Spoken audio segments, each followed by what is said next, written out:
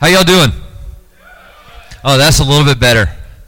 Awesome. Well, hey, a couple of things for you, just to kind of help you out in this tonight. Hopefully you have a pen, and you have something to take notes with, and hopefully you've got like a sixth finger, because you're going to need to be able to take it off and stick it at one place so that you can go back and, never mind. You may want to take a sheet of paper or something. And, yeah, I see somebody counting fingers back there. You may want to take a sheet of paper and just have something for a bookmark, because we're primarily going to be in two different areas of Scripture, okay? Just a heads up. First area, John 10, verse 7. First person who finds that, yell out the page number. John 10, verse 7. 9:17. Since you were the first person, can you stand up and read it for us? John 10, 7 through 10.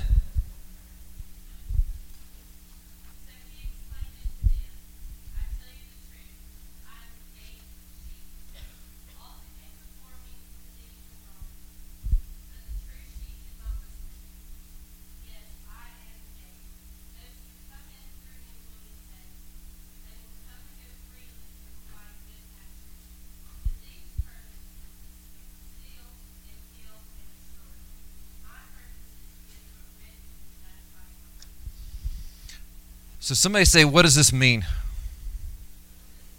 Oh, y'all can do better than that. What does this mean? Interaction. Thank you. Great question. I'm glad you asked. But before we get started, let's actually look at what this verse does not mean. Sound good? All right, let me give you a couple examples. It is not the meme. Y'all know what a meme is, right? Okay. It is not the meme I saw on social media post this past week that read, "You waited, now God is about to amaze you." And then, of course, I see people responding, "Oh, yes, God, I waited. Please amaze me." It is not, "God has a wonderful plan for your life." That is not what that verse means. It is not, "Live your best life now." It is also not, and I quote, "You are destined to reign in life. You are called by the Lord to be a success, to enjoy wealth, to enjoy health, and to enjoy a life of victory. It is not the Lord's desire that you live a life of defeat, poverty, or failure." End quote. That is not what that verse means. Let me give you a little bit of information here. Drop some 411 on you, okay? No matter how much you worship, your worship does not always equal victory over your adversaries. It does not always equal health, wealth, college scholarships, and world championships. You see, God is not some cosmic Santa Claus. He's not a heavenly genie in a bottle just waiting to answer all of your requests. No matter how much you praise Him, He says, "All right, praise me more and I'll give you this. If you praise me a little bit more, I'll give you this." That's not what God's doing, and that's not what that scripture says. In response to all of those things that I just read, John Piper says this. He says, think about this. If God's love for His children is to be measured by our health, wealth, and comfort in this life, then God hated the Apostle Paul. I'll read that again. If God's love for His children is to be measured by our health, wealth, and comfort in this life, then God hated the Apostle Paul.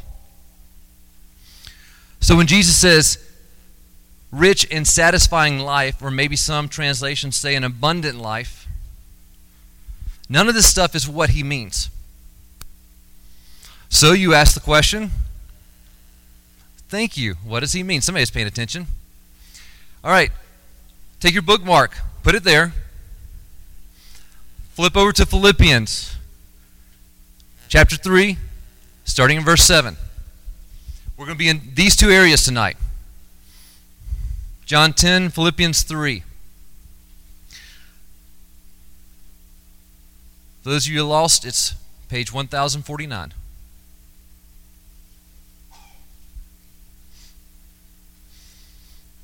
All right, everybody got your pens out? Hold your pen up. Some of you aren't holding pens up. All right. Here we go. I want to get you to make a couple of underlines in your Bible, all right? You ready? No. Okay. I'll give you one more second.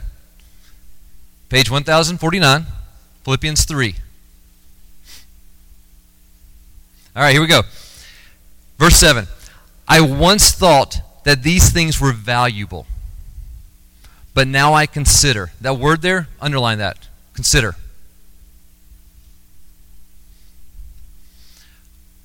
Paul wrote, I once thought that these things were valuable, but now I consider them worthless because of what Christ has done. Yes, everything else is worthless when compared with the infinite value of knowing Christ Jesus my Lord.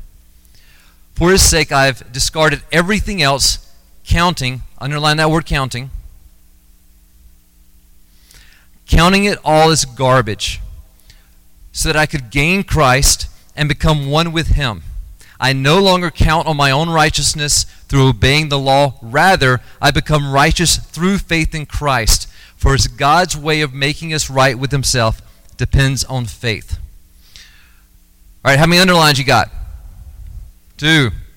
All right, we're going to make one more. We're going to make one small edit, okay? Don't be offended. I'm not going to go into the history of translations, but just so that you get the point here, okay? Go back to verse 8. First word there is yes, comma, right? If you got NLT, it's yes, comma, everything. You are throwing me off. Some of y'all saying no. Y'all gonna mess me up here. All right. After that comma, y'all know what a carrot is? Not the orange vegetable, but you know what a carrot is when you turn in your English paper and your English teacher, a little up arrow. Yes, you missed a word. Okay. Right after that comma, draw a little up arrow. And write, I consider. And just so that we have good English here, over there where it says everything else is, kind of right above that as. Again, we want to have good English in our scripture. So it should read something like, yes, I consider everything else as worthless. Here's why I do that. Okay, now how many words do you have underlined? You should have that word underlined as well. 2 plus 1, 3. There we go. All right, 3 words. For those of you who've been raised in church, when Jesus or Paul or disciple or whoever says something 3 times, it's what? It's important. Okay? A little information for you. The word there, the reason I had you write that word in is because it kind of gets lost in the translation, but the original Greek uses the same Greek word 3 times. So you see it here as consider, and then I had you write in consider, and then you see the third way, counting.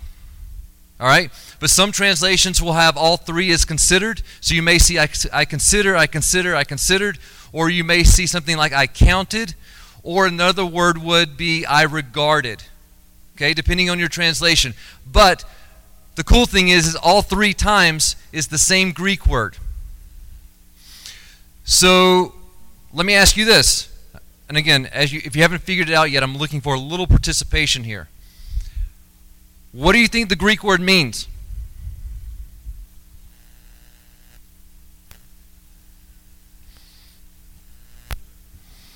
I consider, okay, maybe. I hate it when pastors say, hey, what do you think the Greek word means? Consider? Duh, no, okay. I don't know if it's like a dad joke for pastors, but who knows. But here's the literal definition for what that word means, okay?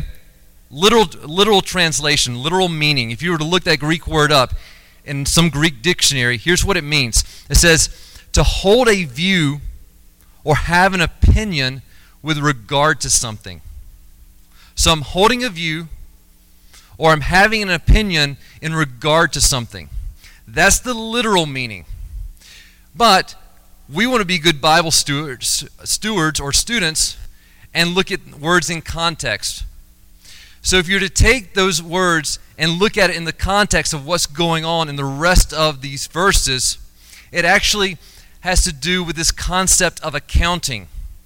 Okay? I know you think school's out. You're going to have a little school tonight, all right? Accounting.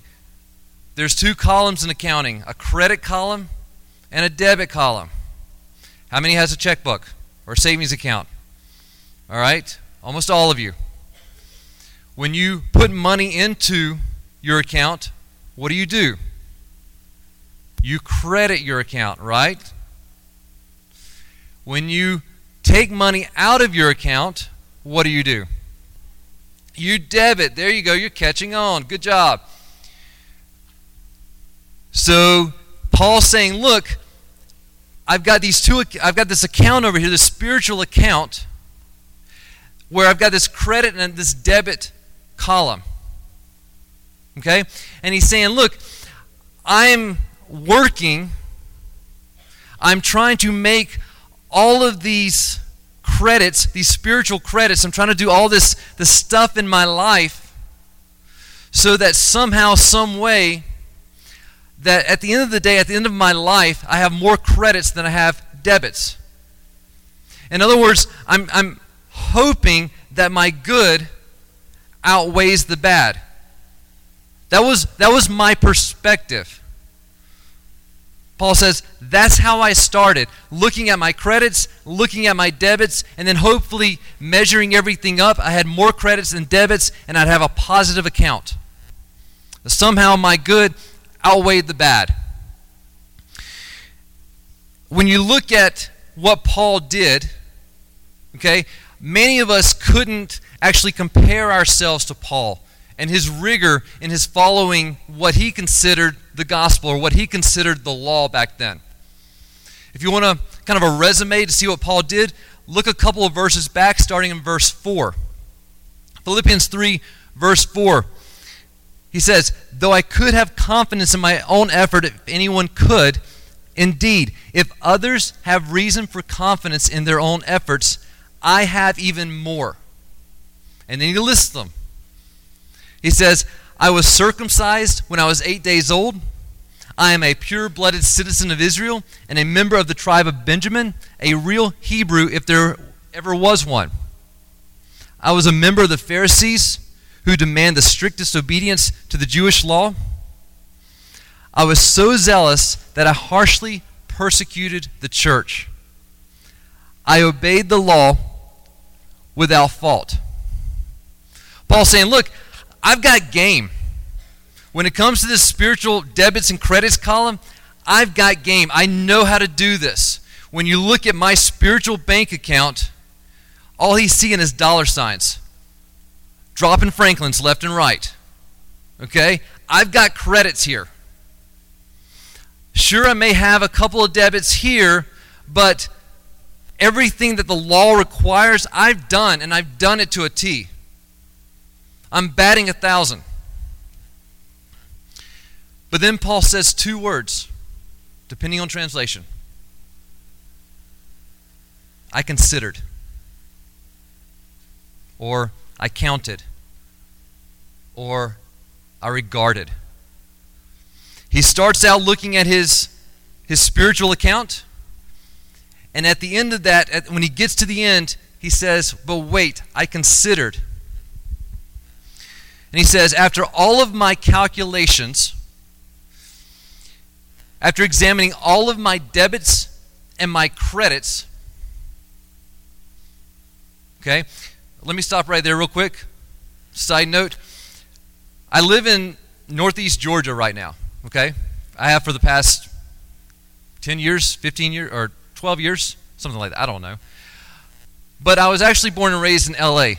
Anybody know what that is? What? What is L.A.? Nope. All my Alabama people know what L.A. is. Lower Alabama. Yep. You're not from the South. No. L.A., Lower Alabama. And y'all, down there, we kind of talk a little funny. And we eat things like boiled peanuts. Not boiled peanuts, boiled peanuts. See, y'all know what I'm talking about. I had to culturalize my wife when we got married. She was from South Florida eating all this grilled stuff. I was like, grilled, we eat fried. Okay? And so, listen up. I went to school. I got a degree so I could take some of this stuff and kind of translate it back to my native Alabamians, all right? Because of our own language down there. So if Paul came from lower Alabama, basically what he's saying is like, after all of this, after all my figuring and my reckoning, yeah, come on. And for those of you who are taking notes and don't know how to spell that, sorry, I can't help you. Okay? But after all of that, I realized it didn't matter how many debits or credits that I had. After I looked at that other spiritual account, it didn't matter.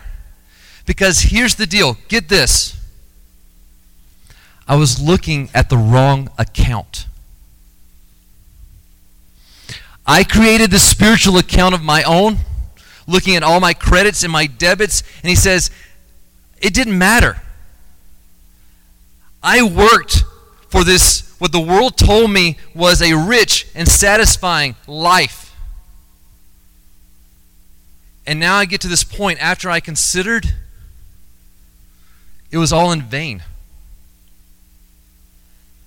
My focus was wrong.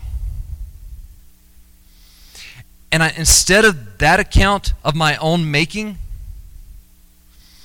I should have been focused on a different account. Check this out.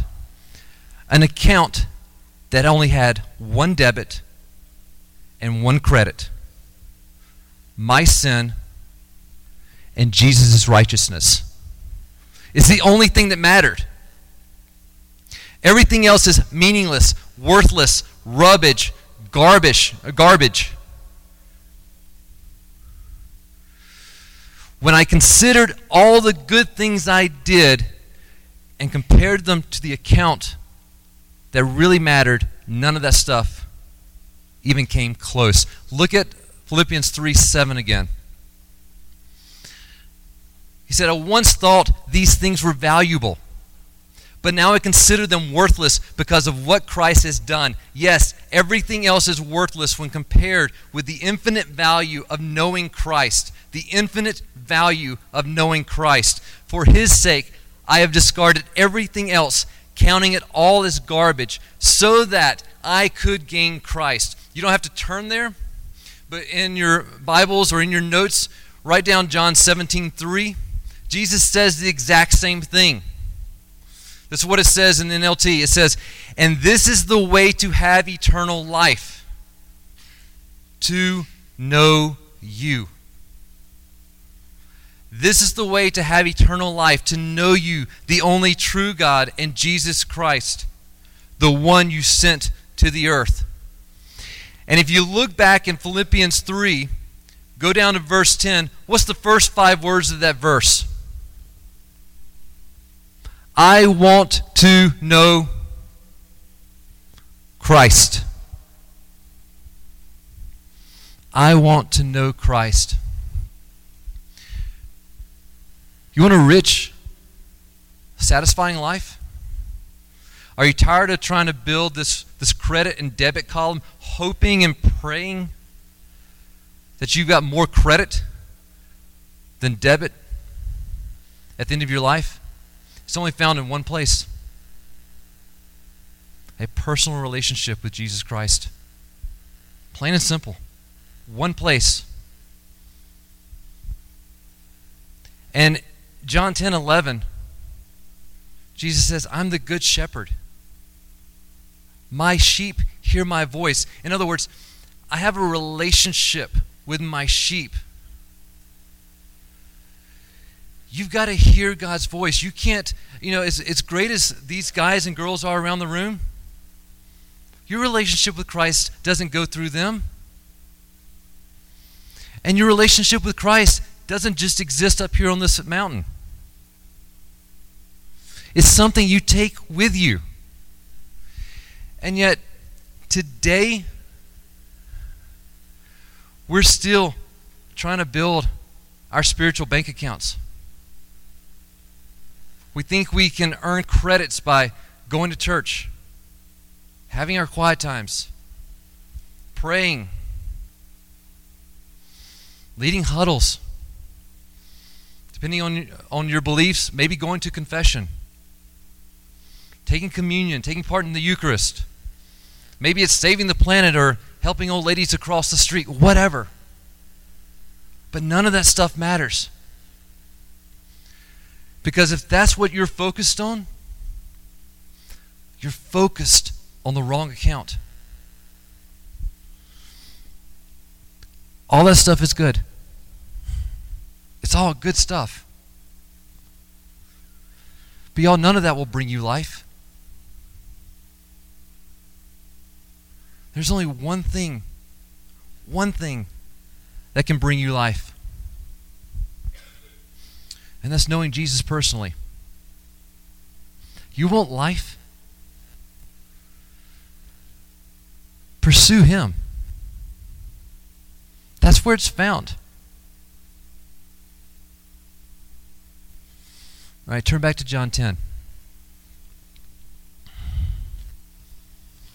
As you're turning, we're talking about, and I'm sure you've heard your huddle leaders talk this week already, about having that relationship with Christ.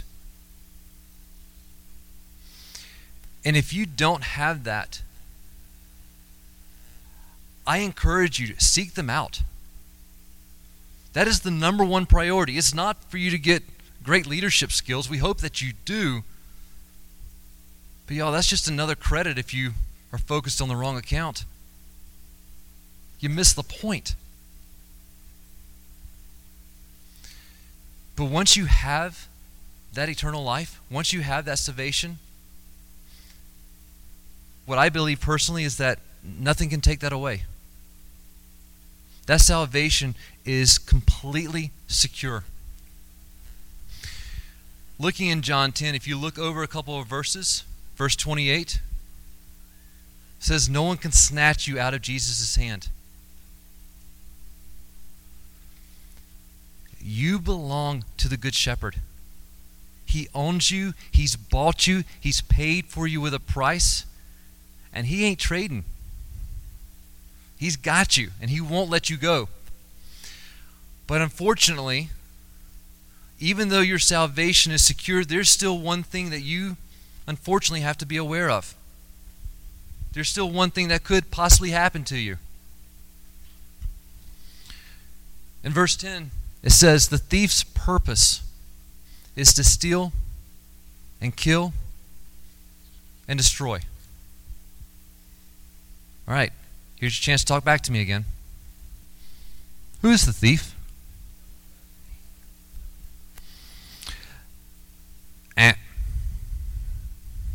Great Sunday school answer. But let me challenge you and encourage you and warn you, really. This is part of the problem of taking verses out of context. Look back at verse 8. All.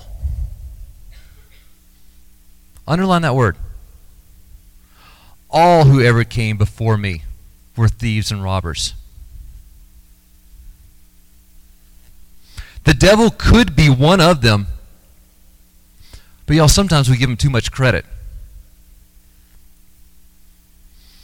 The Bible says, even if you go up to the top of chapter 10, you'll see where Jesus is also describing who those thieves and robbers are. He's not talking about Satan in this verse specifically. He's saying all of these things that you have searched after, whether it's people or the things in your life that you're looking to give you joy, you know what they're doing? You know it. They keep you hanging. They haven't fulfilled that joy yet. They haven't given you that satisfaction. They haven't given you that abundant life that you're looking for, and yet they're still robbing you. They're the robbers. They're the thieves. And what Jesus is simply doing in verse 10 is, instead of restating the subject. He's just using that third person plural pronoun. First you had math, now you have English. Okay? He just said the thief. It's a collective reference to the thieves and robbers that he's talking about earlier. And what do these thieves and robbers do? I've already said it. They steal your joy. And you're absolutely right. Because when we see steal, kill, and destroy, and guys, let me just side note here. You are blessed with incredible huddle leaders this week. From the skit tonight, from the message already delivered, it's on point. And I know that some of you have come up to this mountain this week and you feel like your joy is already being robbed.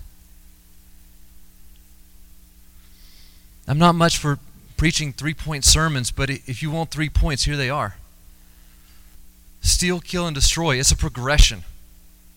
What Jesus is describing is a progression of spiritual malnutrition. He says, the thief, the robber, they've come to steal your joy, to kill your passion, and thereby destroy your heart. Again, some of you are feeling it. Some of you who have come up this week and have already approached your huddle leaders, approached your huddle. And there's others of you, if we can be honest right now, there's others of you who are feeling the exact same thing that some of your huddle leaders brought up, and yet you haven't really told anybody yet. But you can relate. And somehow we convince ourselves, or at least we try to convince ourselves that, man, I'm feeling like this, or I'm feeling like this, but somehow if I see myself, or if other people see me as an FCA leader, a spiritual leader, some type of spiritual giant on my campus, then somehow it maybe just negates all of that. I can kind of push it or compartmentalize it, push it in the back of my mind. Guys, it doesn't work that way. Because what will end up happening, again, your salvation is secure. But if you're finding your joy and your satisfaction and your richness in your life by being an FCA huddle leader or a leader on your campus, you're missing the point. Because that's not where your joy is supposed to be found. And ultimately what happens is after a while, after all of this seeking our joy and our riches and our satisfaction and all these things, and then that joy being robbed, it eventually destroys our joy for the Father. Essentially, we've lost living lives of joy as believers. And we walk around grumpy, irritated, frustrated, sourpusses. I don't know about y'all, but I know some pretty miserable, self-professing Christians. And nothing against them. I'm not judging them, but the point is that they focus so much on finding joy in all the wrong places, even as a believer, and it's left them lacking. And so now they're frustrated, they're angry, and they struggle to worship.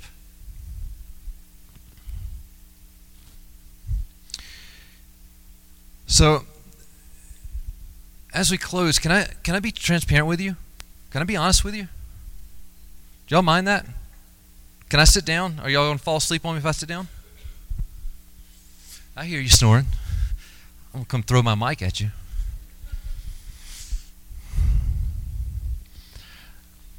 Y'all don't think because I'm sitting up here or standing up here or whatever. that I've got it all together. Don't believe that. Because as a believer, this is something that even your huddle leaders, FCA staff, we all struggle with it. But y'all, we have to deal with it. And, God knows I would love to be on FCA staff, but that's just not where He has me. And, there are days where I am literally, again, just being honest, there are days where I'm literally spending 2 hours, 3 hours in prayer and quiet times, not because I'm spiritual or anything like that. It's because I'm struggling for joy. I'm fighting for it. I work for a secular company. I work for corporate America. And the company does not, by any means, follow Christ. And neither do many of the employees. And it is a constant battle. It's a constant struggle. And y'all, I have to fight for my joy. Because I know that if I'm not careful, it will ruin my worship of my Father. And I've got to protect my heart because that's where my life comes from.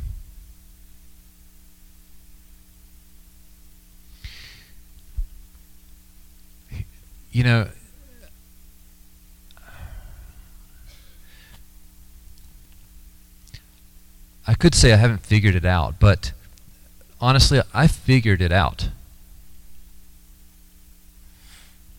I know what the truth is.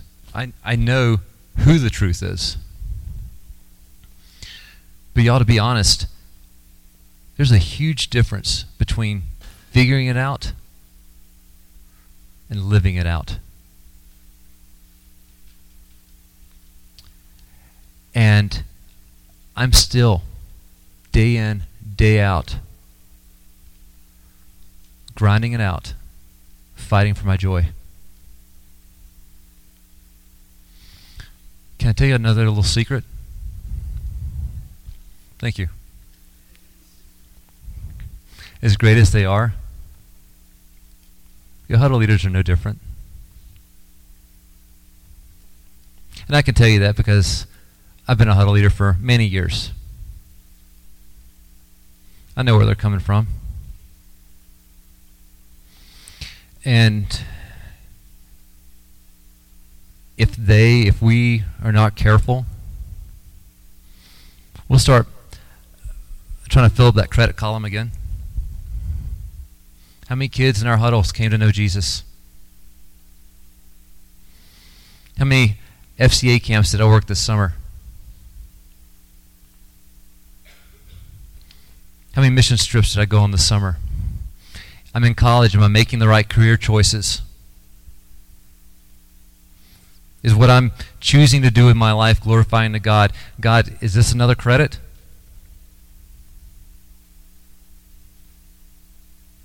I'm going to take it one step further. Your FCA coaches aren't any different either. Because I've also been on FCA staff and I know what the FCA board wants. How many Bibles have you passed out? How's your donor cultivation? Have you raised enough support? How many kids you got from your area going to camp? Credit, credit, credit, credit. And we get there and we realize somewhere along the way, and I know many people, we talk about it all the time, I know many people who have left FCA staff because they got so bogged down in the weeds because they kept focusing on all these things that they kind of just lost the passion for the ministry.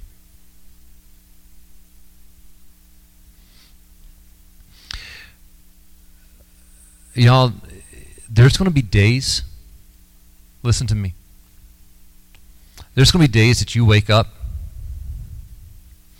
and it's going to seem like you have more debits than credits.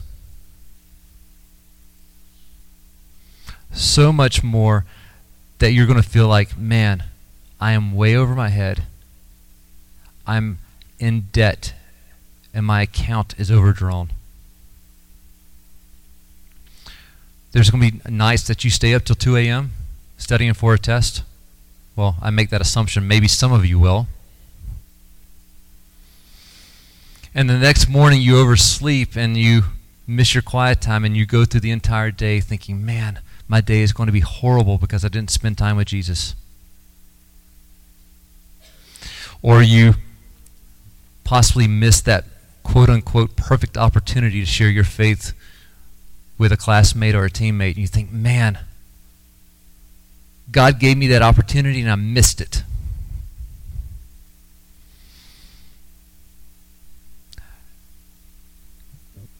Guys, don't focus on the wrong account. Again, all that stuff is great, but if that's what you focus on, you're missing the point. Jesus says you want a rich, satisfying, abundant life. You want that? That's me. It's a personal relationship with me. I see your work. I see your heart. I see your effort. But in your walk, forget about leadership. That's just a character trait that you have. I'm more concerned with your heart as a believer. You can do all these great things, but if you miss the point of pursuing Jesus, then you missed it altogether and you're focusing on the wrong account. And Jesus says, I'm the vine. I am the master of the harvest.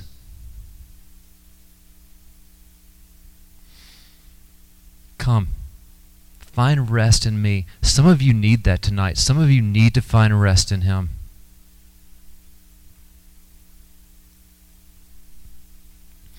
Come, find a relationship with me. Sit with me. For I am the life worth pursuing.